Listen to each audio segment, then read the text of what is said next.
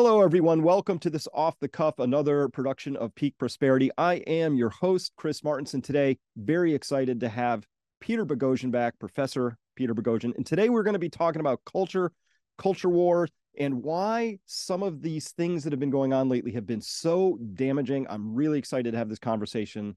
Peter, it's so good to have you back on the show. Thanks, Chris. It's been far too long since we've had a conversation with each other, so I appreciate it. Far too long. So, um, I've been having this conversation a lot. So, as I parse through COVID a lot because that's my background, not what we're talking about today. Because what I really am concerned with is all the things that were done in the name of COVID, but we're seeing them in reflections in other places I know you have been looking at very carefully, very completely. But let's start here. Peter, I've lost friends, I've lost colleagues, it happens all the time now. In my tribe, people report the same thing, and we lose people, I think, because we dare to ask a question that somebody didn't want asked, or we were curious in some way, or worse, we have data that conflicts with something this other person wants to hold. And Right. it's really damaging. And I'm wondering if you could speak to that for us. Yeah, it's heartbreaking. I have been struggling with this myself. I don't know if I'm oversharing. Let me know if I'm oversharing, but I've just my personal life has not been going too well, to be blunt. I have now lost so many friends because of this culture. No, actually, people I used to consider my friends, people who have been in my home, people who have sat at my dinner table, and I've to a person, I've asked them to have a conversation about this. I'd love to have I'd love to figure out what our difference is, why you're upset, and not a single person. This is what is fascinating to me. Not a single person, Chris, has accepted my invitation for conversation. Instead, they have sniped at me on social media. They have sent me these weird, bizarre, almost Dear John notes. Like, I can't. I it's so. I've been thinking about this a lot because, again, to be very blunt with you, it's been deeply disturbing to me, given that I know these people. I mean, these aren't random people from the internet, and the common characteristic, the common qualities, they will not have a conversation with me about whatever's on their mind.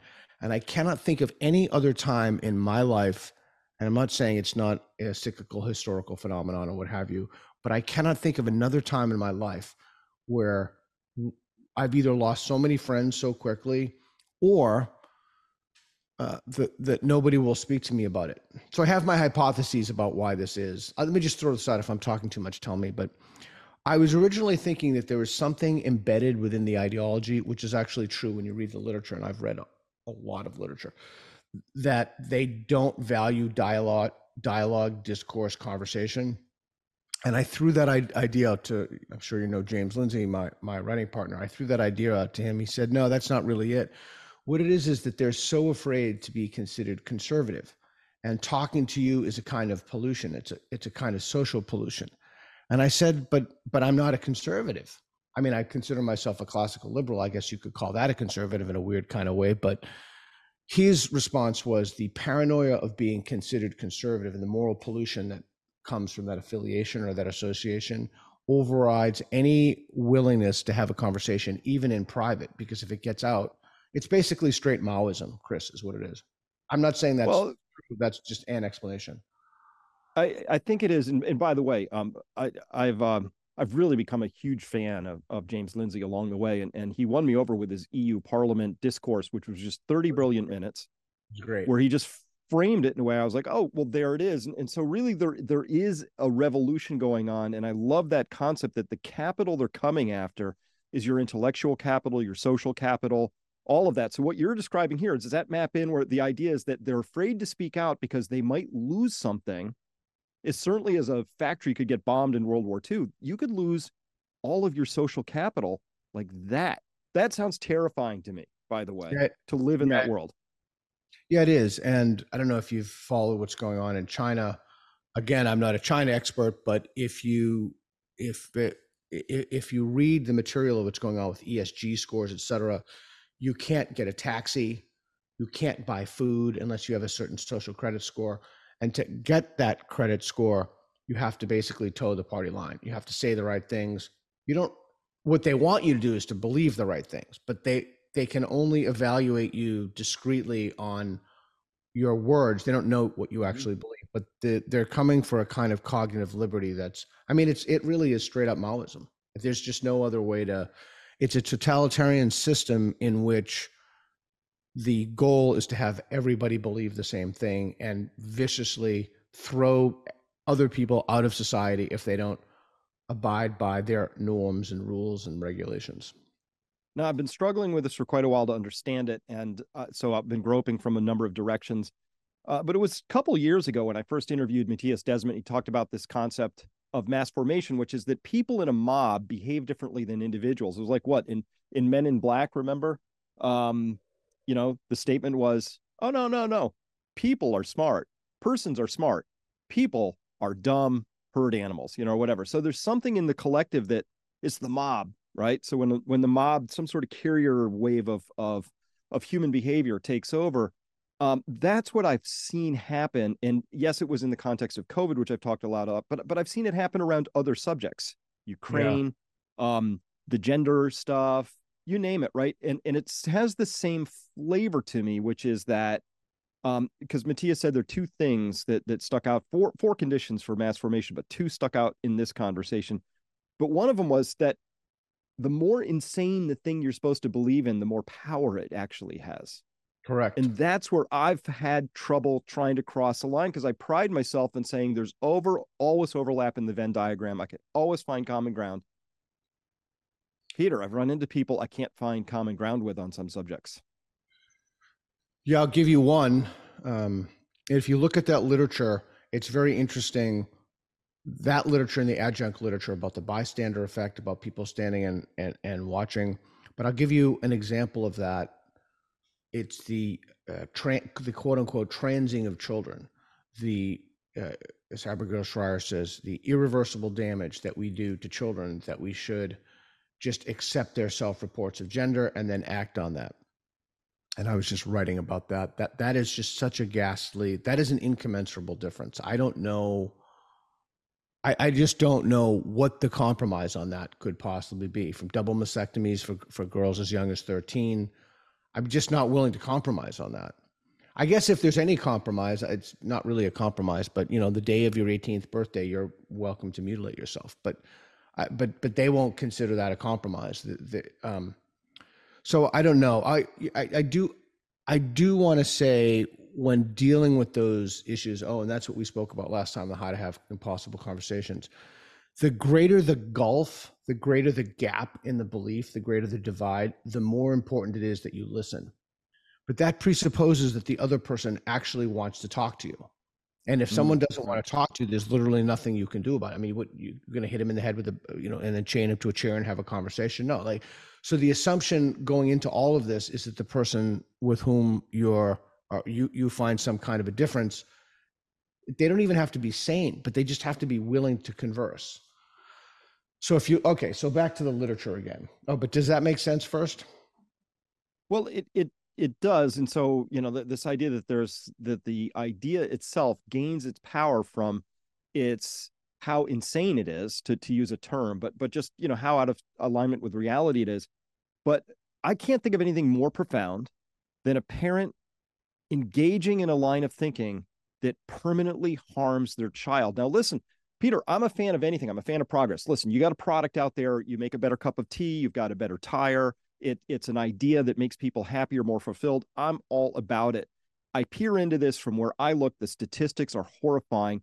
These people are not happier, and sometimes they're traumatized, and sometimes this leads to suicide, and sometimes it leads to murder suicide. It has a very I'm looking at this going, where's the data to say this is really beneficial and it's an awesome improvement? Do we have that Okay. data? Okay. No, it doesn't exist. So a couple of things. If you want to look at, if your guests want to learn more about this, or your viewers, excuse me, they should go to Colin Wright, has some wonderful stuff about this, and Helen Joyce Mm-hmm. has some great stuff about this. So there are Mm-hmm. resources out there that are available to people who have written and spoken extensively about this. And this is not in my domain of expertise. This is adjunct to my domain of expertise as it falls under the broad rubric of critical social justice ideology. So there is no evidence for this. There's a great book on the Tavistock Clinic in London that just come out. Andrew Doyle is another really important voice, in his book, The New Puritans, Mm. is fantastic. There is no evidence for this because there's nothing in the brain. There's no way to test for this. And so you need a different kind of a tool, and the tool is people self-reporting. And so when children self-report something, the consequence of that is you have to believe them. Just think about believe all women. You have to assume that young children know their quote unquote gender identity, which is so insane in a number of ways because it's clearly a social contagion. It doesn't affect older women, for example, in their 40s, 50s, and 60s. It has a clustering effect of younger women, actually not even women, of girls. My daughter said something very interesting to me. My daughter's friend said, there are people at my school, this is, I've moved out of Portland, but she's at a school in Portland, who pretend to be trans to fit in. Mm. And the number of, at Brown, for example, the number of people who self-identify as LGBTQ++, and whether or not the T should be in there or something else, those numbers are astonishingly high, over 50%. If you parse out bisexual, that number, for women, that number drops rather significantly. But it's clearly a social contagion. It's clearly being backed up by the ideological capture of mainstream institutions, venerable institutions, legacy institutions, not just the media. The academy is completely ideologically corrupted. It's been captured. The AMA has been captured. Nature has been captured. Major academic journals have been captured. I happen to know a thing or two about that. So from the Mm. grievance studies affair. You do indeed. Yes. So you're dealing with, I wouldn't call it an intractable problem, but it's almost intractable when every Mm. feature of society upon which we depend to have knowledge and information has been taken over by an invasive parasitic ideology. Well, and it's Sorry, go ahead. yeah, you No, mentioned all these institutions. So I was prepping for this, and I look around, and I go to Planned Parenthood, the Mayo Clinic, Duke, UCSF. Like they all have programs, right? And in there, so I'm medically trained. I'm horrified at the lack of disclosure they're giving because they say, "Oh, here's some risks, here's some benefits, here's some things to right. think about." But all of them are just like, to get started, talk with your healthcare provider about how you get on these hormones if you want to start down that path or whatever, right? Um, and I'm thinking, you mean my doctor? You mean the person who has 5 minutes for me? You mean the person who maybe has never studied this at all? You mean the person who doesn't know? Frankly, many doctors don't know a lot about a lot, and COVID sure revealed that, right? It's just like, how is this my authority in this topic? But second of all, the barrier just seemed to be, oh yeah, just come on in. We'll start you down this path. And then I was looking at the risks right here. Planned Parenthood. If you start estrogenic therapy, reversible, reversible, reversible. They're going down all these little things here, like, oh, you're gonna, like, if you're taking female hormones, you're gonna grow breasts, you're gonna lose facial hair, things. Reversible, reversible, possibly reversible, irreversible. One of these. That's just your testes shrinking. What's the problem? But still, I can tell you from a biological standpoint, this is indefensible. When you start somebody down, particularly if they're in the pubescent stage, when they take hormones, they put their path on a new trajectory that's permanent. That's just how that works. Because if you don't develop the bone mass, if your vocal cords deepen, if you're on that side of it, whatever it is, like they're making it sound like, oh, it's just, you could try this out, but if it doesn't work out, it's reversible. I don't believe this is accurate. So let me not push back, but let me tell you a problem. So do you remember when you said that, oh, you get 5 minutes with the doctor, you can't really talk to your doctor? That's true. However, there's a far deeper problem. And the problem is, if you, to become a counselor, to become a therapist, you can't confer a degree upon yourself. You have to go to a degree conferring institution. Those institutions have been ideologically captured. So the main paradigm they're using now is gender affirming care. There's a university I won't name that happens to be in Portland, Oregon, in which the people going through their therapy program, when they're dealing with homeless people, the first unit of education, I've seen this with my own eyes and spoken to some of these graduates, is not how do you get off drugs, or how do you use a condom, or where do you find health services. No, it's pronouns. They teach homeless people, the first lesson is pronouns. So we've geared our institutions to teach people who graduate with therapy degrees, counseling degrees, in psychology, to affirm someone's care, not to ask questions. And the Tavistock Clinic, again, in London, there's a great book. I'm just started reading it. There's a great book about Tavistock, and you ask the data, they intentionally don't save the data. Nobody saves the data. And they don't, the question is, well, why don't they save the data? They save the data for cancer treatments. They save the data. You name it, they'll save the data. But anyway, you're talking about a problem that is not remediated by someone saying go to counseling, because counseling is part of the problem. The whole edifice, the whole apparatus of what we should trust has become corrupted. All of it. It's all corrupt. All of it. So you only have two options then. Sorry, I interrupted you. Go ahead. No, go ahead. Two options. Please. Well, there are only two things you can do about it. You can either burn the whole thing down, which I'm personally a fan of. But you can't have a society in which you have no institutions. That's completely insane. Like, my friend Eric Weinstein just said on Chris Williams' podcast, like, nobody is going to, make their own electricity or grow their own cows or something. It's not feasible in the modern world. I'm a big believer of you have to build new things. Okay, so you can burn the institutions down, but if you do that, you have to build new things. Or you can try to change and reform the institutions, like what Chris Rufo was doing at New College. And I'm telling you, from behind the scenes, I can't reveal any confidences. I can't break any trust, but he is doing some unbelievable things.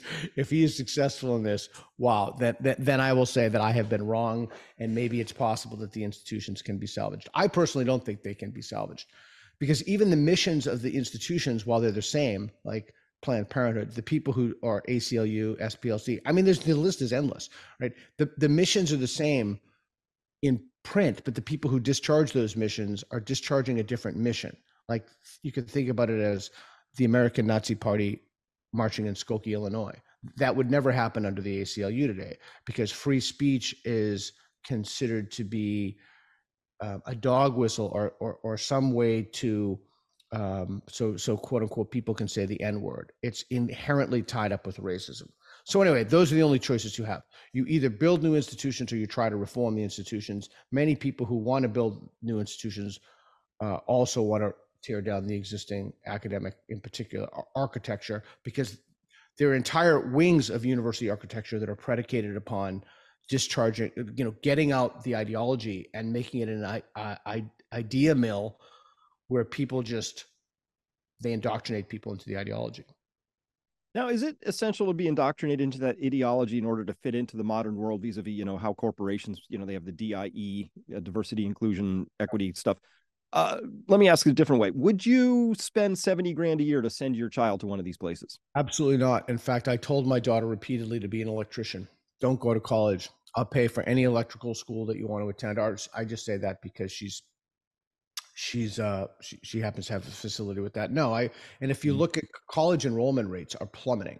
They're even a little lower, slightly lower at the big schools, because people don't trust those institutions, and those degree conferring institutions don't do what they claim they can do. By the way, I think I mentioned to you right before the show, it's probably an appropriate time to pull up some statistics on what's happening in colleges and universities, rather than two guys just BSing. Let's actually look at some data. I love data. So I'm going to pull up this screen now. We'll take a look at this. Let me know if you can see that. Okay, so this is really interesting. This is a tweet I put out. This is: how acceptable is it to shout down a speaker to prevent them from speaking on college campuses? That's really rather remarkable. If you look at the Christian, Protestant, Catholic, Orthodox Christian, 25, 25, 27, 27. But when you go all the way down to the bottom of atheists, look how many atheists think it's acceptable and think it's never acceptable. 44%.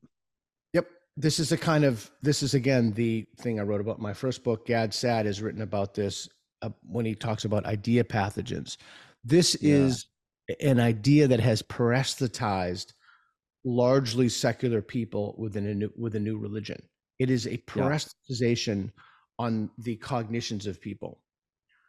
So, and if you pull up the other, we have one more little thing I sent you. If we pull up that, Yeah, this one. this is just utterly mind blowing. In Harvard admissions, highest performing groups get a 50% racial penalty, and the lowest performing group get a 1,600% racial preference. That's an Whoa. odd way to run an institution that's supposed to have something to do with valuing intellectual ability and academic potential. Okay, so let's take a look at this. If Harvard admitted students only from the top 10% of its applicants, the Asian share would rise from 24.9% to 51.7%. So you would have half of the students, slightly over half of the students being Asian. Of course, my quote tweet for that was, I don't see the problem with that. If you really want to Mm-hmm. have a meritocracy and you want to have people trust the institutions, what difference does it make what race they are in the institutions? It's the people who are the smartest, who work the hardest, who have the best, whatever, by whatever metrics, whatever test scores you want to apply, grades, whatever it is. But they give Asians, there was systemic racism against Asians. They give them low, quote unquote, personality scores as if they all fall into the same basket. I mean, these people are Yep. truly, truly dastardly. They're just sinister racists. They're actual racists, Chris, is what it is. Now look at this. True. The white share would drop from 37.6% to 35%. Okay, well, that's a terrible way for the same people running around claiming that there's white supremacy everywhere. This is a terrible position. I mean, these are the worst. These are the worst white supremacists ever. If they want to decrease their admission to the top school, then the Hispanic share would plummet. So there are 14.9% of the students are Hispanic to 2.7%, and then the black share would vanish from 15.8. So 15.8% of the incoming class at Harvard is African American to 0.9%. I mean, you really think about that. So that means at our elite institutions, we are taking in people who are not the best qualified candidates. We are taking people into positions. That is a recipe for a bunch of things. One, it's a recipe for people to not trust the institutions. And what happens if these people get out? You know, I think it was American Airlines who wanted to increase their diversity hiring by 50%. So that means you're not having the best people fly the planes. I mean, that's completely insane. I mean, when it goes into medicine, when it goes into the military, when it goes into aviation, so that you're hiring someone on the basis of an exogenous characteristic because of an ideology, which means you can't discharge your primary mission, which is to land the plane safely. Of course, it's to make money as well, which will also be affected. So you have a, go ahead. Peter, they clearly are doing this because they believe that they're doing a greater good, or there's good. Like, they do this because they think they're good people. They go home, they sleep at night, they pull the covers up, their eyes closed, they fall asleep. What steelman it? What's the argument? So one nuance, yes, you're correct. They do that because they think they're good people, and they do that for moral reasons. They're not doing that for any other reasons. It's a moral. This is moral. Okay, let me steelman it. So first steelman, what would the effect of having over 50%, I think it's 51 point something percent of Asians at elite universities be? The effect would be that you'd basically have a ruling class that's of a certain race. And in terms of African Americans, you'd have a permanent underclass.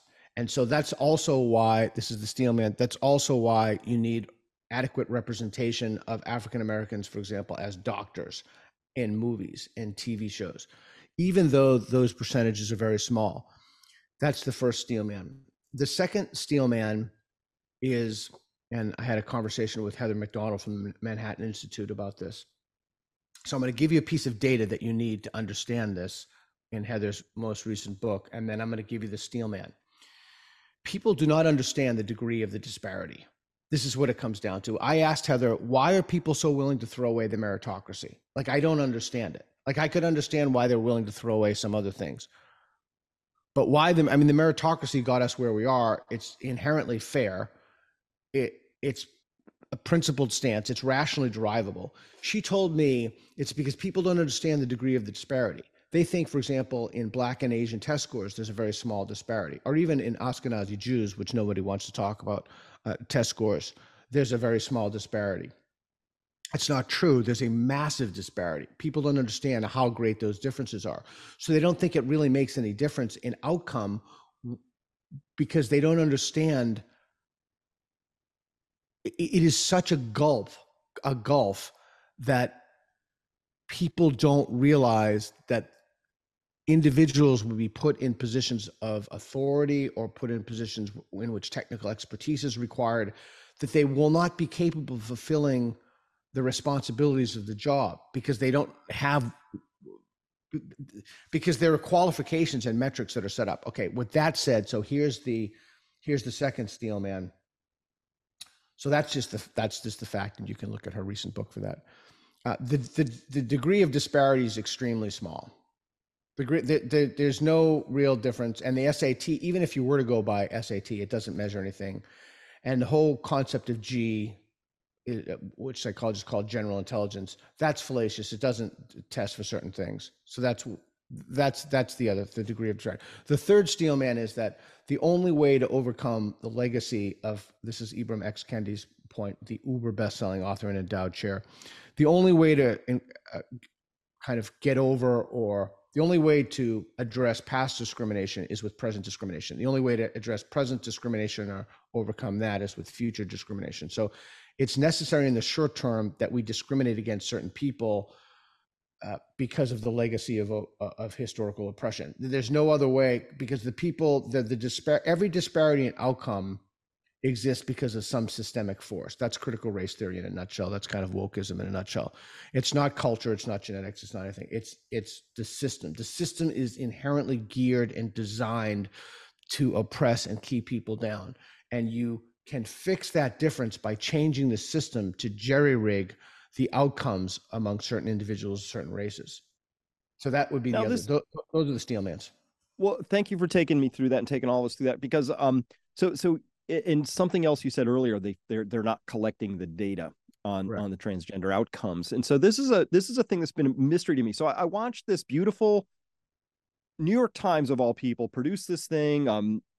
Benjamin Applebaum's on there providing the color commentary, and they answer the question, like, why are democratic states so hypocritical? Because they say they want things like equity, and they want fairness, and they want to solve homelessness, and they want a greener environment. But when you look at the outcome of their policies, like California, they've been able to ride roughshod for decades. What do we have? That's where most of the homelessness is. This is where most of the disparities. It's just rank. What's that? You're gonna love this answer. Okay, so what's the disconnect? You made a massive mistake in that. Who told you that, by the way? Who said that to you? That was the New York Times. Okay, so this is how the ideology promulgates. I wish I could rewind what you just said and take it verbatim, but you said that they want to. I'm going to bracket the Democratic part of it for a moment, because I try not to make things political, even though I understand it's political. But I just want to look at it independent of a party affiliation, because if someone listens to this and they're a Democrat, they'll just tune out. So let's see if we can extract that. Okay. So if you look at the words that you just said in that sentence, a certain group of individuals, they want equity, was the first thing you said. They want fairness. Equity and fairness are not the same thing. Equity is not equality. This is the biggest mistake that people make. So I'm going to argue to you that they've gotten exactly what they told you they were going to get. Now, you might think that's insane, but they're not lying to you. In fact, they've screamed from the rooftops, and people have continued, like the New York Times, which is a vehicle to push the ideology, to forward the ideology. NPR, by the way, is the worst. If you're looking at a hierarchy of deranged, it would be NPR. Good. I like them laddered out. That's good to know. Yeah, I did a whole sequence for my YouTube channel on taking the time to go through episode by episode of NPR and show what the problem is. So they smuggle in policy positions by changing the meanings of everyday words. What do you think equity means? Well, taking it from a social standpoint, it means that you have a fair and level playing field. Ah, okay. How do you do that? How do you do that? Equal application of the agreed upon things that we have. We call them laws. No, that's equality. That's equality. Equity is something very different. Again, to bring up Kendi again, equity is the idea. It's it's in a one word summary. It's redistribution. I did a thing on my YouTube channel where I translate Wokish into English in 60 seconds each word. Oh, Um, good. I'll be yeah. sure to watch that. Yeah. So equity is not, like I'm in a house now. Let's say the house costs 50,000 and I have, put 10,000 in, I have, 10,000 equity. That's how it used to be used up until maybe 2013, 2014. And now there's the intentional conflation of equity and equality. So equity is the idea that you want to redistribute shares. Equity is the idea that, what I said before, you address past discrimination by present discrimination, particularly in a racial or gender kind of a way. So if we don't have enough, Sandra Day O'Connor had a famous clip about the Supreme Court. How many female justices should we have? Well, if it were, she said 9. 9 is equity. 4 and 5 is equality.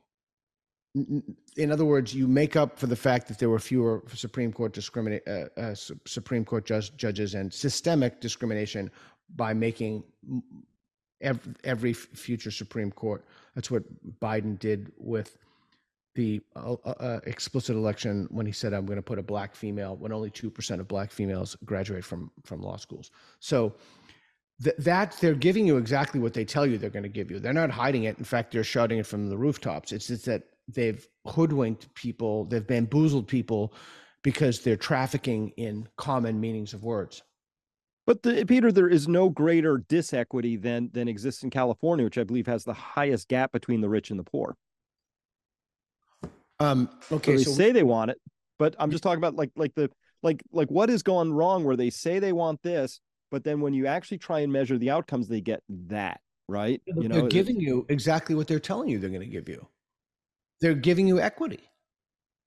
So for example, why are talented and gifted programs being canceled in grade school, middle schools, and high schools across the country? Well, for a few reasons. One, they're considered to be racist because people from certain racial groups outperform other groups. But the other reason is because it's a form of equity. So equity is like, it's hard for sane people to wrap their head around this because it's so crazy. It's just, it really takes, you just have to let this idea percolate for a second. An equitable system, so an equal system is when, for example, if people want to compete for public office, an equal system is if you have a when I was in 5th grade, my teacher, Mr. Fitzpatrick, used to have this fish bowl that he used to put on his desk, and we used to all write our names. And when he wanted to call on someone, rather than having someone raise, he'd just reach into the fish bowl. And that is an equal system. And by the way, that works unbelievably well. I don't know if it worked today pedagogically because everybody would claim something bizarre, but that worked unbelievably well because I always had to, and I know other people felt the same way. They had to pay attention because they didn't know if their name was going to come out of the fishbowl. And he would take your name, by the way, and parenthetically, and he'd stick it back in the fishbowl so you couldn't kind of zone out after that. But that's an equal system. An equitable system, for example, we published a fake paper about this. There's something called the progressive stack. The progressive stack first came about in Occupy Wall Street, and it was that it forwarded the question of people who had some oppression variables. You think about it like this, like if you're at a concert. If you're at a concert and they have a progressive stack, and that you can Google this or you can, whatever search engine you use, people have done this at concerts. If you're a black, crippled, or let's say if you're a black lesbian, and I say female, although I shouldn't have to put the word female in there, you get to go to the front. If you're a white quote unquote cis hetero male, you get to go into the back. So we structure the system, we built in the system things that take into account historical oppression markers. And that's an equitable system. That's not an equal system. So in one of our papers that we submitted to the leading journal Hypatia, we argued for a progressive stack in education, so that we argued that white cis heterosexual men should be, denied chairs and sat on the floor with chains around their neck as a form of experiential reparations. That's equity. That's You're right. equity. I'm having a hard time understanding this because it just doesn't make sense to me, right? This is complete nonsense. So what you're saying, if I'm going to paraphrase this, we address racism by being racist and identifying people by their characteristics. We affirm a gender by making somebody change it. We can't affirm it until it's been changed, really, or something like that. Here's the important thing to understand in this conversation. You can say that you dislike racism and you don't think Asians should be discriminated against because they're Asians and need higher scores to get into. You're perfectly within your epistemological, moral, social, political rights to make that utterance. But you cannot criticize that on the basis that it's not equitable. That criticism rings hollow. It's completely equitable. The fact that you can inflate, I don't remember what the percentage of African-American scores was at Harvard, but you can argue against that. You can say it's against the meritocracy. You can say it's un-American. You can say it's racist. You can say anything, and those things are all true. But you cannot say that's not equitable. That is the definition of equity. So any criticism that what these people are doing, or what Ted Wheeler is doing here in Portland, that this is not equitable, that's just not true. It's just not a fair criticism. Well, what you're saying, it's communist, right? Isn't this just straight up? Yeah, I mean, you could communist ideology. Right. You can criticize it on the basis that it's communist, but you can't criticize it on the basis that it's not equitable. It's totally equitable. Okay, so all right. So what historical or other examples in the world do we have of societies where this approach of equity and being equitable has led to more prosperity, happiness, and a better experience for people? Okay, so even that question, so you asked me about steelmaning before. I'm trying to take the position of someone who believes this stuff. Thank you for doing that. Yeah. The problem is that someone who believes this stuff will never have a conversation with you, because it's usually unraveled after for a number of reasons. That, and they think that from the idea that I had said before, even have a conversation with you is polluting, and they lose social capital. So, so your question to me, let me see if I have your question right, is give me an example of another society that has instituted these equitable norms, so shall we say, and that has led that society to flourish. Is that correct? That's correct. Good reframing. Yeah. Here is the response to that. I don't accept the question. I don't accept the question because that's the wrong way to look at the problem. Every time those societies have flourished, they've flourished on the backs of African Americans, and they've flourished on the backs of gay people. They've flourished on the backs of people who've had historical oppression markers. So we're not trying to we're not looking at those old systems because this hasn't been done before. We're trying to create a new system in which we elevate the voices of individuals. And I can give you examples of this if you want. Let me give you a quick example of this. So there's something called, I've been screaming about this for years. No one seems to care about it. Of course, I've been screaming about all this stuff. I was like a Nostradamus of this stuff for years. No one listens. And here we are in this freaking mess. Just literally the whole society is just like becoming an open sewer. So think about it in terms of citation justice. So citation justice is you in a peer review paper, you forward the citations of people whose ancestors have been historically oppressed. For example, African Americans, gay people, etc. Okay, that is so insane. So we know that if you look at the data, I mean, this is so that is just so like. What are you going to do? Entire roads of inquiry would be cut off because there's been no black scholars studying it. I mean, you could, what do you want to do like in all the semiconductor work? I have no idea who's publishing in semiconductors. I just made that up, but I'm assuming that Russians, Jews. I don't know, Asians, maybe Chinese. I don't really know what the data is for that. But would that mean that because certain racial groups weren't represented, that you don't pursue lines of inquiry? So to get back to your question, then the idea is not that we're going to look at this historically and find societies who have adopted these processes to lead to their flourishing. We're going to build new societies that are not within the master's tools cannot disable the master's house. That's Aubrey Lord, the Black lesbian feminist. We're going to build a new house, but we're not going to, free of racism, patriarchy, systemic discrimination, et cetera, but we're not going to use the old tools to get there. For example, we're going to use citation justice. We're not going to use, voting to get there. We're not going to use liberalism. We're not going to use free speech. We're not going to use epistemic adequacy. We're not going to use the tools of science and reason, which are themselves patriarchal and white supremacist. We're not going to use mathematics. We're not going to be on time for meetings. We're creating a new society. We're not going to do schedules.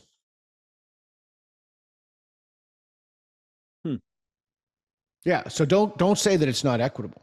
It's definitely equitable. So I really should have been born in Missouri because I'm a show me guy. So show me where this is working and bringing greater flourishing. It must have a microcosm somewhere. Maybe at your old institution, people must be just absolutely ecstatically living lives of meaning and purpose at this point. Okay. So let's talk about this. And again, I'm going to steelman it. Okay. Please do. Okay. And so before, I didn't mean to be condescending to you, but I'm trying to adopt the stance of somebody who's in that mindset. That's why I'm saying this stuff to you. No, it's really important because I always try and find the other side. I just haven't been able to find somebody who can do this. Yeah, because they won't. And so that's a whole conversation that we can have, because that's really important that your listeners understand that. So make sure we don't forget that. Okay. So let's go back to this. So you said, I want to make sure I understand what you said. That's actually Rappaport's first rule. Repeat something back to someone to make sure that you understood it, and you could do so in a way that's better than they could. I'm not saying I can. I'm just saying that's a way when you're in a conversation across a divide, like, and I'm playing someone across a gulf from you, you always want to repeat to make sure that you got the question right. So, so give me an example of, forget a country, of an institution in which they've adopted these policy proposals and policy prescriptions, and the institution is better off, right? And the people in it, the individuals. Yeah. Okay. Harvard. We know from the data that we now have 15% of applicants who are African Americans, but if we went by test scores, we'd have 0.9 or something, less than 1%. I can't remember whatever the data was. Well, it's already 0.9. Yeah, we've already achieving equity. I mean, we have a lot of work to do to overcome systemic racism. That number should be the number of people. This is the other thing about equity. The number of African Americans at Harvard has to exceed the number of the percentage of African Americans in the society to have true equity. Equity is not proportional representation. Equity is going beyond proportional representation. So you ask where it's been achieved. It's been achieved at Harvard. And you would say that the people at Harvard are happier and more fulfilled because of this? That's the wrong metric to use. You ask where it's been achieved. It's been achieved at Portland State University. I think it has like a 98% acceptance rate. I mean, there are colleges of anything with the word studies in it seems to be flourishing. Whether they're happy or prosperous is the wrong metric to look at it. You need to look at it strictly in the sense of equity. We now have access, African Americans, for example, have access to more educational opportunities now, and the degree to which they can succeed monetarily and successfully because of a Harvard degree is very, very high. Also, the FIRE, Greg Lukianoff's, and you can, I encourage everybody, please don't believe anything I say. Please go whatever search engine, whatever browser, whatever, any way that you want to get the data, please do not listen to me.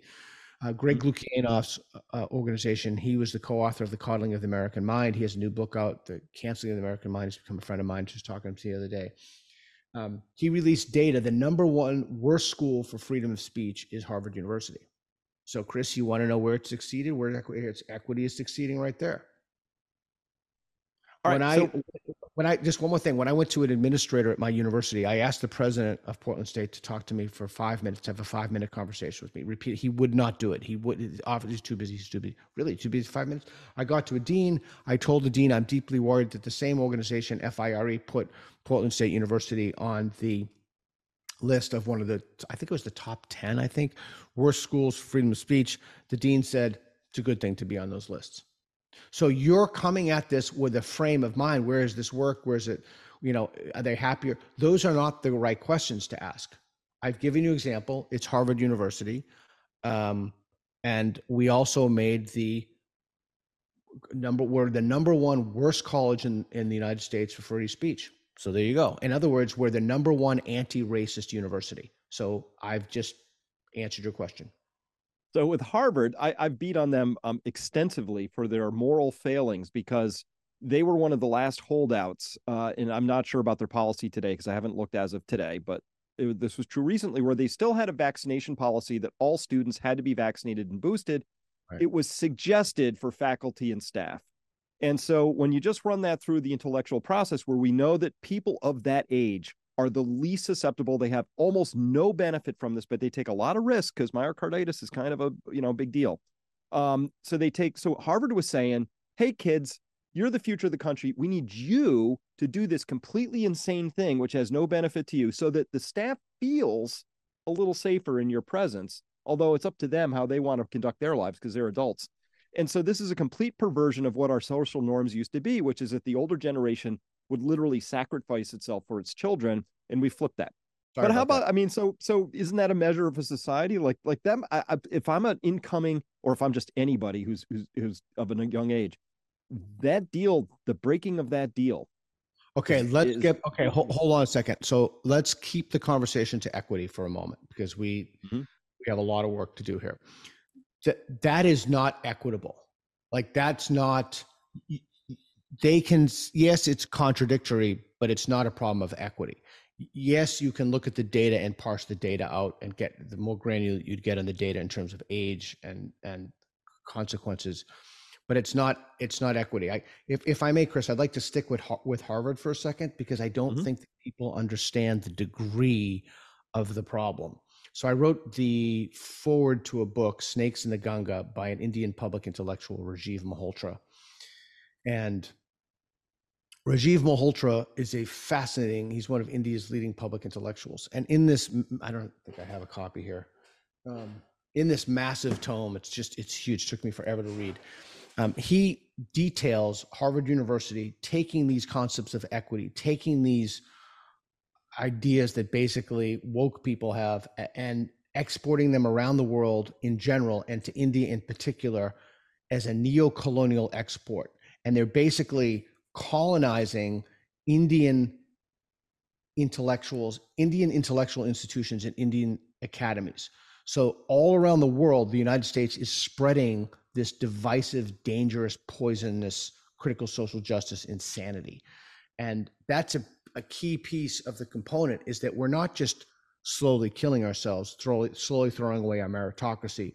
We're doing this to the rest of the world as an American cultural export. And I go around the world for my YouTube channel and we talk to people and we see this constantly over and over, these woke reasons, critical social justice reasons being given for policy positions. And many of the ways that this gets in is through language like equity. And can I just say one more thing? Please. This is so important for people to understand. If you look at if you're interested in the international arena, the way that this ideology gets in and weaves its way into institutions and embeds its way into the institutions in outside of the Anglosphere, like not in English-speaking countries, not in Australia, not in London, which we were, and we could speak to that, is that equity, people like you, sane people, educated people, will traffic in the ordinary meanings of terms. And in foreign languages, like we did this in Hungary, we did this in Romania, we've done this in Austria. The word equity, only the primary meaning of the word equity will translate. The secondary meaning of the word won't translate. So, and I published a piece about this. I think it's in Spiked magazine. It's just like 2 pages, so you can read about it in more detail. So, when the primary meaning of a word translates, in order for wokeness to get into a system, they have to use the English words. So Rajiv Malhotra sent me videos of Indian Supreme Court justices.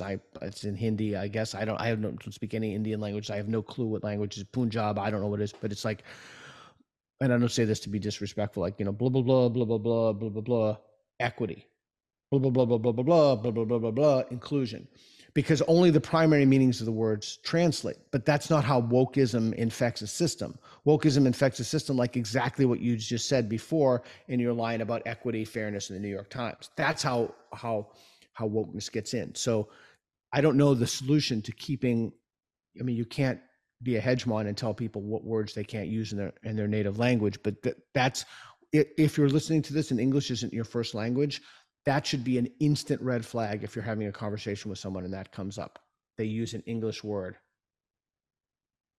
So, I mean, I'm thinking now of what Gadsad wrote about in the Mind Virus, but I'm also thinking about maybe just the movie V for Vendetta, that there are ideas. I traffic in ideas. That's what I do, right? And I really believe that if we have the right ideas in place, humans can do amazing things. And if we have the wrong ideas in place, we can do some really awful things. This is a critical moment in history where it feels to me like somebody is pushing hard to get this mind virus out and installed. And I look at it from every angle, Peter, and I can't find its benefit. Not to us as a culture, not as a species, not to individuals. They're all abstract. I can't find any concrete benefits that I can really point to. What again, help me understand, help all of us understand what are the benefits here that are perceived by the people I'm trying to reach? Okay. So I'm gonna steelman this. So the real answer to your question before I steelman it is not only are there no benefits, it is divisive, hurtful, dangerous. Like I talked about at the beginning of the hour, it's painful to me personally, and we've lost friends over this. Just think about looking at people in terms of race instead of character, being told that to be colorblind is a microaggression, or to be told that, quote unquote, we're all Americans is a microaggression, or it's dangerous, it's divisive, it's hurtful, it's destroying the meritocracy, it's destroying our institutions, it's dimming the lights of the shining city upon a hill. It's an unmitigated, unprecedented catastrophe. And we also know, my very dear friend Faisal Amutar from Ideas Beyond Borders, he has told me, and I'm not revealing any confidence when I tell you this at all, that China and Russia are behind BLM propaganda. They go through the Middle East and they pump it out. We know that the Confucius Institute, which is a very benign sounding name, you can look into the Confucius Institute if you haven't. They're on campuses, and what they do, their efforts to promote propaganda, but specifically one type of propaganda to win by dividing. That's Sun Tzu, Lao Tzu. Now I'm going to try to steelman that. Two things, Chris. First of all, I don't know your sexuality. I think I met your fiance a long time ago, but you're cis white hetero male, right? Mm-hmm. Okay, well, there you go. That's part of the problem. So you're operating from a reality lens in which in the literature, it's called privilege preserving epistemic pushback. You want to preserve your privilege at all cost, and you want to create mental models and structures to prevent the liberation of other people from exercising their liberties, and not their liberties, to prevent people, to keep people down. You want to keep people down because of who you are. That's the other thing. It's the problem of whiteness in which you participate. And you also have guys like Boghossian on, and you have other people in the space, and these people are clearly morally tainted. So you're morally tainted by proxy, in addition to your immutable characteristics preventing you from seeing the truth. So that's one thing. The second thing is the lens of analysis by which you used, like when you asked me about the success of various universities or countries or where this has worked, the lens of analysis is not correct. Again, this is the steelmaning position. The lens of analysis is, your lens of analysis is to historical oppression, bigotry, racism, discrimination, etc. And it may not be possible for you to understand that because you're epistemically limited, because you've just grown up with privilege your whole life and all you want to do is preserve that privilege. I don't know your financial status, but if you're wealthy, that's a mark against you. You're clearly educated, that's another mark against you. So you just reek of privilege, and you won't want to give your privilege up. So any you trying to figure out what the benefit of the ideology is, it would be like, I was going to say, people say the singularity is like an earthworm trying to understand the symphony, but it's even worse than that. You just do not have the epistemic capacity to understand. So you had your age before, and now it's time to let people with other variables take over the society. It's time for you to die. Basically, it's time for you to live and be immiserated in poverty, disease, and despair. Because that'll balance this all out. Well, that's right? equity, right? That's equity, because that is equity, actually, because previously white, cis, hetero, well-educated men had privilege in society, and now that's not the case. By the way, why is it that if there's systemic disgrace, racism in the society and it's ubiquitous, why is it not in sports? Why is it not in basketball? Why is it not in the music industry? Why is it, and why do we see things like that? Again, the problem inherent in that question is that is everybody goes into a discourse with a certain set of assumptions. Their claim is that you are limited to understanding the truth based upon who you are, based upon some exogenous characteristic like your whiteness, and then you have to quote unquote participate in whiteness. Does that I answer have a your more, question? yeah, it does. That was brilliant. And I really appreciate that because it gives me something to sort of frame against. I have a very profound problem Okay. in my understanding of all this, and it's pretty core. And that is that I'm old enough and I've also been brave enough to have done a lot of self-introspection and inner work and understand where my edges are. And Peter, every single moment of growth I've had has come because I experienced some sort of painful adventure or misadventure. Okay. So I equate personal development with coming up against hard times. And what you're telling me is that people want to manufacture hard times for me, but it has nothing to do with whether I've screwed up or not. That I'm just going to experience hardness. So hardness all on its own without a lesson involved, well, that's just stupid. But I really ran up against this when I had and I almost accidentally hired somebody where it came in where they were really serious about this. They really believed in nonviolent communication. And on the surface of it, I sort of get it, but at core, it's basically saying I have to assume responsibility for structuring my words and sentences in such a way that you don't get triggered. I don't know what your triggers are. I don't know what your childhood was like. I don't know which sound, sense, colors, ideas trigger you, but I then assume responsibility for something I fundamentally can't know. And on the basis of that, I'm going to make sure that you, if I do it well, you will never experience a moment of discomfort in my presence, which means I've signed up to something which says, hey, Peter, our deal, we're never going to grow. You will never have a chance to grow, and I demand the same in return. We're just going to like be frozen in psychological lucite for the rest of time. And this is the way we go forward. And everything in my life militates against that. All my experiences say that's not how this works. Okay.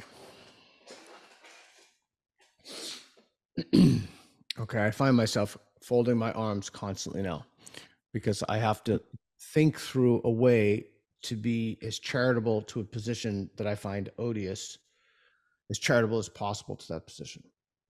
So certain individuals in society have suffered under the yoke of such horrific discrimination that their whole lives are suffering. Any conception of suffering that you have as a white, and it's even worse because you're middle-aged. I'm middle-aged, so I can say that you're middle-aged. Um, uh, it's even worse for you because any perception of suffering literally does nothing. It's nothing to understand the hardships that, for example, African Americans have grown up with. Nothing.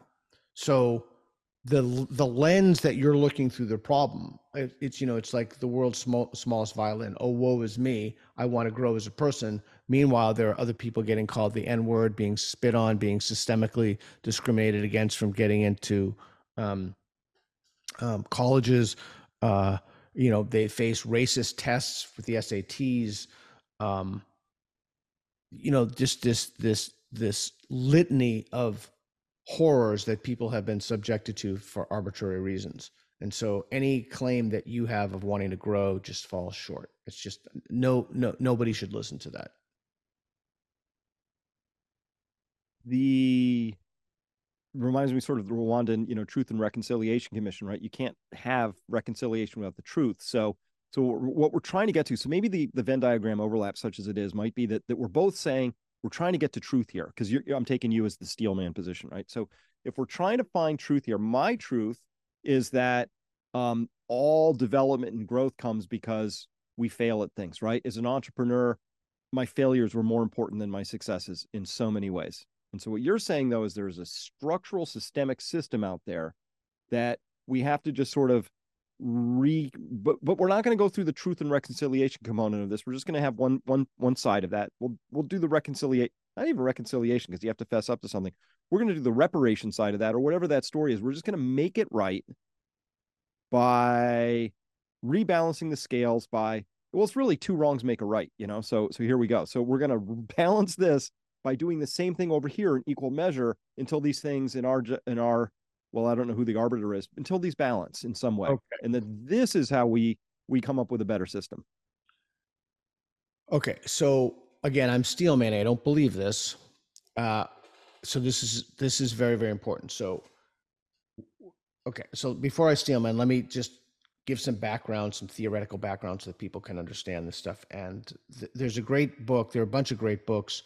Helen Pluckrose is very operative in this space. She wrote an article, I think 2017 or so, How French Intellectuals Rule in the West. So if any of your guests or any of your viewers want to learn more. She also wrote Cynical Theories with James Lindsay, which explains this.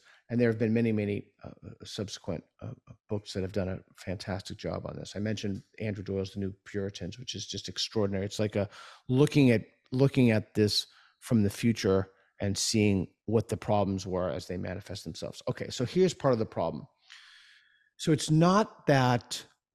You have, at one point you switched in that explanation to say my truth. So you're dealing with a few things.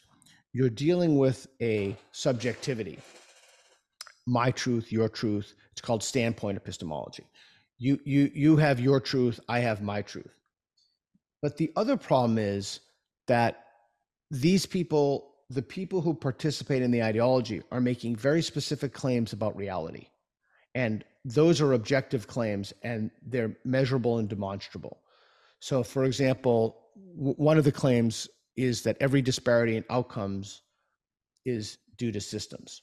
I mentioned that before, but it's a key claim because I'm going to go back to that because it's an objective claim. It's a claim about reality. But it doesn't fare very well when it comes. And there was just somebody who falsified a lot of data about systemic violence in the police. And if you want to learn more about that, Matt Thornton has a great book that I wrote the forward for, or the afterword, called The Gift of Violence. Okay. You're not talking about Eric Stewart right now, right? I just pulled this up too, this New York Post article. That's professor fired for faking systemic racism data. Right. 6 studies retracted. It's bad. We could go through it, but is that who you're talking about? Well, that's very important because cities burned because of his falsified data. And I was been warning people how easy it is to get fake data in, and why journals publish morally fashionable things. Since James Lindsay and I wrote The Conceptual Penis as a Social Construct in 2017. And so now people look at that. That's why that's the legitimacy crisis. This conversation is full circle. That's why we need not only institutions we can trust, but bodies of knowledge and scholarship and literature that we know have been vetted, that we know that the best people have tried to falsify this data, that is not morally fashionable. And when people pointed that out, they were excoriated. You're a racist, you're a Nazi, you're a homophobe, the usual suspects. Keep in mind, this is a very small percentage of the people, percentage of the population, many of whom are found in academia. But let's go back to the other thing. We have a bunch of separate problems. One of the problems is that you're making a claim. If I make a claim that everybody's lived experience, particularly those with moral oppression markers, should be listened to, and so as an example, like if we want to figure out, are African Americans pulled over by the police more than other people? What's the best way to do that? Is the best way to do that to listen to the experiences of African Americans, which could be certainly considered to be one data point, or is it like to look at body cams, look at like how do we figure out what the best way to look at that data is, and what role should lived experience be? Should the lived experience of African Americans who tell us that they're pulled over by the police more, should that cause us to do a more rigorous data analysis and look at the evidence and then make public policy prescriptions as a consequence of the results of that evidence? The problem is that you're trafficking in two contradictory ideas at once, and I'll tell you how that's adjudicated. You're trafficking in the idea that everybody's personal feelings, it's called a subjective turn, a turn toward subjectivity and away from objectivity. Those should be given primacy in one's intellectual, social, and personal life, sexual life, every arena of one's life. Which is interesting, actually, when you get to dating trans men and being gay or being trans women. I mean, it leads to some fascinating things. But the other problem is that you're making objective claims about reality. For example, a certain percentage of I'm trying to use the same examples that I made before. Oh yeah, the systemic racism. That's the only factor. And you're making claims about biology. You're making claims that men can be women, et cetera. So you're making claims that are objective, while at the same time denying and demeaning objectivity and objective truth. The way that they get out of that is absolutely fascinating. Is they don't subscribe to the law of non-contradiction. So it's not a problem if there's a contradiction in their thinking. Whereas for you and me, we share. We may disagree. I don't really know what your politics are, but I'm sure if we dug within a few minutes, we could find some substantive disagreements. But we would agree upon how to adjudicate and figure out what's true about that, because we agree upon the basic framework of, well, how do you figure something out, right? COVID, myocarditis. I mean, we just look at the evidence, right? And then we can, sane, rational people can disagree about the evidence, but sane, rational people cannot disagree that evidence has to play some role in somebody's belief formation, and that those can't be entirely subjective, because if they're entirely subjective, they can't be universalized. It's crippling for a society that wants to function and to operate in terms of the public good.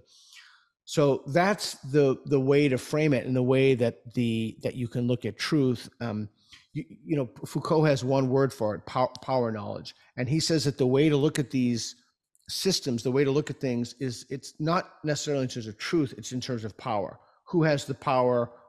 Who wants to keep the power? And all of it's just a heuristic. It's a way to view. It's the way that they view systems, and when you see what the prescriptions are for those systems, it's to maybe in some cases reverse, if you're talking about equity, those power dynamics. Did that make sense? It was an explanation. Yeah. Well, let me turn this then to this idea then, because there's a number of things I care about a lot.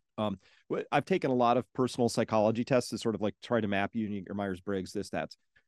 Every single time, the quadrant I score, the line item I score highest on is free thinking. I just really value free thinking, right? Like, it's like it's on one, it was called diversity of opinion, but using diversity truly, like that's my highest. I love new ideas, and I change them all the time, and I wrestle with them, and I take both sides. So that's my highest order.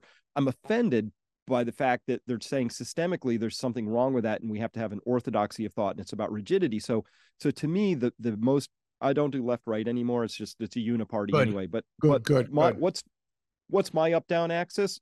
At the top of this is integrity, and the best definition I have is you're in integrity with yourself when you stand ready to be re-educated about anything at any time. That means you have such a solid core that your identity isn't wrapped in the ideas you hold. You're ready to be re-educated about all of them. They can come, they can go. So that's why you have that rigid integrity. The opposite of that is ideological rigidity. And I don't care what that is, right? Could be an ultra conservative religious person of any sort of denomination, but that's what I've seen in universities now. We have this rigid orthodoxy. We had this rigid orthodoxy show up in the CDC, in the FDA. It was like pharma maximalist, and they excluded all this other data, because they had this rigid orthodoxy. I'm seeing that in our foreign policy. So that's really the thing I'm fighting against here is this pushing towards this rigid orthodoxy that's, and I think it's destroying, well, it's destroyed a lot of my faith in institutions. I mean, really badly. Let me make this personal. Unless I am arterially bleeding or I'm having a heart attack, I am not going to the hospital. I've lost my faith. I watched them kill people and I can prove it. I have anecdotes. I have data. I've talked to doctors. I've seen it. It's a thing. It's a bad system. It's That's profound. Yeah, it's corrupted on a number of levels. I don't share that degree of suspicion at all, but I think a degree of suspicion is warranted due to the systemic. In this case, it actually is the systemic corruption. So right before you talked about that, I was thinking about hospitals and dentistry and trusting systems that credential dentists. But so right before you started talking about that, what did you say? You said something super interesting that was trying to not doing left right anymore, but having. Oh yeah. Thank you. So yeah, I think that's right. I think that I have called that, and I've termed that in my work repeatedly. Are you willing to change your mind? Under what conditions would you be willing to revise your beliefs, etc.? The right left doesn't do it anymore. I couldn't possibly agree more. I think the line is authoritarian, not authoritarian, as one axis. And we have people who want to control what you think. They want to rob you of your cognitive liberty. And then you have people. So I'm not a Christian. I'm a complete atheist. I don't think there's any metaphysical realm. I don't even think there's a supernatural realm. And yet I have very close friends of mine, like I was just talking to Rod Dreher, who wrote Live Not by Lie the other day. He's an actual, like he is all in. I mean, he is not, I'm telling you, I know him very well. He is not pretending. I used to think that a lot of people who believe this stuff were just pretending, but I'm telling you that there are some people who are absolutely not pretending, like they genuinely believe. Mm-hmm. He's one of those people, but I've found, getting back to the relationship thing, that people who don't participate in this toxic ideology, it's so refreshing to talk to them and to kind of, Rod and I have had some very spirited debates about this stuff. Other friends of mine who are Christians, a guy who's kind of a friend of mine who's a Muslim, have had some spirited debates. And then, but there's something in either the ideology or, again, being viewed as conservative. It's so disturbing to me, that idea of the demeaning of truth and the demeaning that I can access that because of my skin color, and the idea that even if they're white, they're somehow an ally. And when you're an ally, again, Chris, this is it is such a sinister view of the world, and what it's doing to society is so corrosive and so divisive. It really is a universal solvent. Critical social justice destroys everything it touches. It destroys mission statements of destroys organizations, it destroys friendships, it is the ultimate corrosive to society. Years ago, I think 2015 or so, or 2014, after we published, and Jim and I, well, he's coming up a lot in this conversation, we published an article, Privilege is the Original Sin. We had the idea to ship to enemies of the United States the critical social justice ideology, to ferment and sow discord in the society. So we would ship that to all of and North Korea, et cetera. We'd ship it around the world. We didn't have a deployment mechanism, so we abandoned that idea. Little did we know that the idea would just take off on its own without us needing to deploy it. It was just a matter of time. But It is such a corrosive and such a toxic and such a dangerous ideology that I think the problem at this point has been overdiagnosed. And I think we need to shift the conversation to what do we do about it? Well, this is such a topical question because, I get asked this all the time, like, hey, I just lost a friend, a lover, a colleague, a friend, dad, son, whatever. People have lost people in this battle. And it's across multiple dimensions. So without just characterizing it as sort of the gender wars, it's that orthodoxy, that authoritarianism, right? And there are people who believe in the authoritarianism. They really believe in it. I mean, they really believe in it. Like, hey, the government is the right solution to all kinds of things, when my objective truth, to call it objective, is no, it's not. It inarguably fails from over and over and over again, right? But so how do we go about, so I'm with you. I'm kind of a burn it down person because I believe, in my past experience from the corporate world, I would watch these mergers happen. And sometimes you would try and knit the two companies together, but sometimes the cultures just weren't a match and you burned part of the culture. They got fired, right? Because you couldn't, there was no fixing some things, right? Um, it's just how it is sometimes. So is Oh, there a oh, way? I mean, yeah, so let's have this conversation at two levels. How do we have this conversation with people? exactly. Exactly. And then are the institutions fixable, reformable, repairable in some way? Precisely. Yeah. And I think that if we only had the conversation at one level, we'd be doing a disservice. Most people look at the systems level and they don't look at the individual level, which I think is a terrible mistake because it's had consequences for you. It's had consequences of me. Brett Weinstein is a buddy of mine, told me last time I saw him. He said that he's lost so many friendships over this and so many friends. But one thing that he's noticed is that the quality of his interactions among his friends has risen dramatically. Mm-hmm. And I've also found the same thing. I don't want to hang out with someone just because they have my own beliefs that I happen to have, that we share beliefs. In fact, it's far more interesting for the conversation if they don't, if it's not a approbation session or an affirmation session, et cetera. So what do we do on a personal level? Well, there's only so much you can do. One of the things you can do is you can ask people to talk to you privately. You cannot snipe at someone on social media, who especially if you know them in real life, not this random person without who's a excuse me, who's anonymous. You cannot snipe someone on social media. If you have a disagreement or a difference of opinion about something, you can attempt to figure out what the disagreement is. I found, so Michael Schellenberger and I have a new collaborative project that's going to come out pretty soon, probably a couple of weeks, and it's mapping psychological conditions of people who participate or in the orbit of the ideology onto pathological conditions in the DSM. And every time we've done something like this, we've done another. We did a woke taxonomy. The trans stuff is like extra crazy. So there's like crazy, and then there's extra crazy. And so any conversation that you have with an individual, once you start talking about trans, the conversation is instantly in hard mode. It's just instantly difficult. And one of my speculations is that because we've extended the umbrella of rights to historically marginalized people, animals, et cetera, that they think that the next move, the moral arc is bending toward justice as we move forward by extending this to trans people. And among those conversations, the most difficult conversations are, what do we do about people who suffer from gender dysphoria, who are under the age of 18?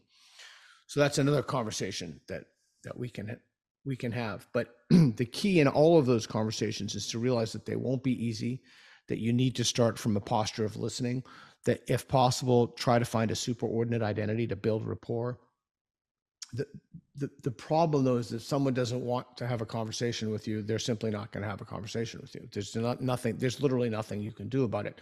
But as long as you're open and you've adopted that posture, that you're willing to listen to someone, and if on the and then that's the way to maintain, to use a word that you use, to maintain your integrity. The key there is that there's one phrase, Chris, that comes up over and over again when the people who are sucked into the ideology, they've said to me, and that is, you're on the wrong side of history. If you hear someone tell you that you're on the wrong side of history, you are dealing with someone who's all in. They're just complete. They're just all in. They're just so deep. They're all in. Okay, so that's the personal level. There are more things in the personal level we can talk to, but the idea is that you start from a position of listening. You offer to have conversations. You don't wall up to people. Tell them right from the get-go, look, if there's an error in my reasoning, I want to know. If I've said something that's hurtful to people, I want to know, because I don't want to be that person. I'm trying to like really take a kind of initial stance of vulnerability on yourself. Again, I'm not saying that will work, but I'm saying that if they accept the conversation, that's the posture to adopt. Okay, how's that clear so far? Yeah, good. Yeah. So, and to that, I might wonder if you could make the request, and it's a tall request, go off social media for a week or two. Oh yeah, social media is a That's talk. Yeah, TikTok in particular, but yeah, for yeah. younger people, that's one of the ways that the dysphoria spreads. You know, Jonathan Haidt's new work, he talks about the dangers of it's not the dangers of your phone, it's what you do on your phone. It's particularly Mhm. social media. No one wants to talk about it because there's this kind of weird gender egalitarianism. Oh, boys and girls are the same, what have you. No. It affects. I'm not an expert in this literature, but from what I've seen from him, what other people have written, it affects teenage girls more than teenage boys. Okay. Anyway, that's an aside. Okay, so that's the personal. The systems level, you have a few choices. You might be hesitant to leave the country. I'm not unsympathetic to that. I don't know where you'd go because this derangement is in most places in the world. I think Eastern Europe is like, it's not common. Sure, Taiwan. I'll be going to Taiwan with Reed to make videos, and they map on a different set of ideologies. It's kind of like Israel. Once there's an existential threat from an enemy, in this case, China, they have a different set of concerns and they view things differently. Okay. So from a systems level, you can leave. I don't know a single person in some blue cities with blue mayors. I'm trying not to make it political, but I'm just being honest with you, who don't want to leave, who are in the middle class or upper middle class, who aren't sick of it. They just want to leave.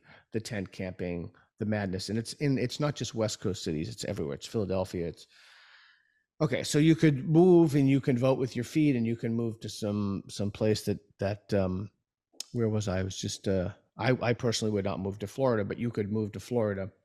It's too humid and everybody needs a car, and I just don't like those kind of environments. But Mhm. okay, so let's say that let's say you want to bracket moving. You also want to be careful that you don't want to move into a place in which you're physically surrounded by everybody who has the same beliefs as you, because then you're just duplicating a different set of problems. Maybe they're not as crazy, maybe they are. It's difficult to say, but that's the danger of your belief becoming normative without having somebody question or living in an echo chamber. So then you have the two approaches that I talked about before. You can either try to reform systems. I don't think that that's possible, particularly academic systems, because you have the additional barrier of people having tenure, which is a job for life. So how are you going to reform that, right? Any school, by the way, who claims to be for free speech and open inquiry, it's a very simple test for this. Do you have a DEI office? If you have a DEI office, you are not for free speech. The entire purpose of the DEI office is to limit your speech. That's literally the purpose of the DEI office. So don't believe them. University of Austin, of which I'm a founding faculty fellow, does not have a DEI office, and they're explicitly pro free speech. Okay, so then you have the two approaches. You have the build new institutions, which is the approach that I take. I personally would like to see the existing system crumble, but whether or not it crumbles, it's fine, because it will take a long time to build new institutions. The problem is that if you have old institutions that are teaching people things that are false or divisive or dangerous, those people get out in the workforce, and then they bring Jordan Peterson has made this point. I've made this point repeatedly. They bring what they've learned in the academy: trigger warnings, safe spaces, microaggressions. There's simply no evidence for this. In fact, Scott Lilienfeld's 2017 piece, microaggression, strong claims, inadequate evidence. Anybody can look that up. Okay. And I do want to stress again, don't believe Chris Martenson, don't believe Peter Boghossian, don't believe anybody. Look up the data yourself. I've pointed in this interview through several sources, several individuals you can look. There are books you can read. You need to educate yourself. Okay, so again, what do you do about it? So then you have the systems level. You have the level of should we build new institutions? Should we burn them down? Should we try to reform the existing institutions? That's not a question I can answer. That's whatever your personal disposition is. Excuse me. Then I want to say one final thing that's just extraordinarily important. And I realize that in my saying this, I'm going to seem, I don't know, pedantic or academic or what have you. The most important thing you can do by far, without any question at all, is to learn the meanings of words. I know that sounds crazy, but you have to learn when people who participate in the ideology use certain words, they mean certain things. They do not mean the things that you and I mean when we're sitting around having a beer or a glass of wine over dinner. We mean very different things than they mean. And if you don't know what they mean, for example, by inclusion or by belonging, these words sound really well. This is how you get suckered. This is, in my opinion, and others such as Andrew Doyle has become a close friend of mine. He's Titania McGrath. He has a wonderful show. Principled liberal people like Helen Pluckrose also. So I'm not alone. I'm not in the wilderness shouting this out. There are people who move in this space very actively who agree with me that the number one thing that you can do for yourself is to figure out what people mean by words and become educated. And if your kid is, again, there are other things we can go to. If your kid is suffering from gender dysphoria or claiming they're suffering from gender dysphoria, there are resources out there for parents, and there are resources out for you. But you have to educate yourself for this. You can't just walk through and hope everything's going to be fine and quote unquote believe the experts on this stuff. That's just to do that would be it's just madness to me. It is madness, and of course we learned that in the context of many things, including COVID, where I'm a scientist, Peter. So at one point we switched seamlessly during early COVID, where a case was somebody who had been detected through PCR to have had a fragment of this virus, whether it was replication competent or not. Whereas for my entire life, all of my training, a case was somebody who was medically impacted to the point that they had to seek out treatment. When did that change, right? An infection is different from a case, is different from a ICU. Like there were the words used to mean something. So that was one of the things I saw. And when I see the most important base words becoming distorted, that's when I know I'm up against some form of dishonesty, right? There's something running here that it's not about being accurate. Yeah, it's either an intentional dishonesty or it's a profound ignorance. But again, think about how sneaky that is. Think about how, and I'm not even saying. So I do think that a lot of it is dishonest because when I watch people talk, people in the academy, professors talk who want to forward I can see how they move from the common meaning of the term to the other meaning of the term. Like I see it in their talks when they want to say things that are palatable to people to influence public policy. They use what's called the Mott, and when they don't, they use what's called the Bailey. So you can look that up, Jim. You can also go to New Discourses if you want more. So, so you have to educate yourself. You have to realize that there's an entire system out there, from the system of healthcare, the medical system. You can't get published, for example, in major journals. Scientific American is captured. The whole society has been captured by an ideology nobody's ever heard of. Nobody ever heard of this stuff 10 years ago, and now it's everywhere. And you also have to be suspicious. If you cannot question a tenet of the ideology, what does that tell you about the ideology? That should be, you should instantly suspicious of that. Yeah, it's brittle. And because it's brittle, you have to have mechanisms of enforcement to make sure the ideology isn't dislodged. DEI, compliance industries, bias response teams. You have to have political correctness. You have to have ways to enforce the moral orthodoxy, because the moral orthodoxy is the moral orthodoxy. If there was evidence, it wouldn't be the moral orthodoxy. It would just be scientific. But there is no evidence. This stuff is not falsifiable. It's not scientific. It's just the musings of ideologues over decades who have published voluminous mountains of literature on. They have manufactured whole cloth entire lines of academic literature. We've based public policies upon these things, and now here we are. So the question, what do you want to do about it? Well, you have to become educated about it. At a root level, you have to understand the meanings of words. I have a thing on my YouTube channel, Peter Boghossian, in which I give, it takes 60 seconds. And then you can listen to there are some great podcasts. If you don't like to read, that's great. There's some really high quality information out there. You can listen to different things. If you like to read, you can read articles, you can read books. But the idea that you would not be educated about what's happening and just be angry about this, what are you, like 5? No, what do you in junior high school? No, you have to take some kind of responsibility, maybe not at a social level, but certainly in your own epistemological and intellectual life. You have to figure out what's going on. Well, you do, but this has been highly disorienting for me as we come into the close here, and I'll tell you why. Because my whole life, for good or bad, the United States has had a religion, and it's been a central religion, and everybody practices it, and it's called money. It's the highest religion, and I know that because, oh my gosh, we're going to listen to Ray Dalio because he's rich, and might be a smart guy, but I watched the pantheon of people we're supposed to pay attention to is it's money. So there it is. And then somehow, while I wasn't looking, I watched, and this is also the good and bad. I love this part.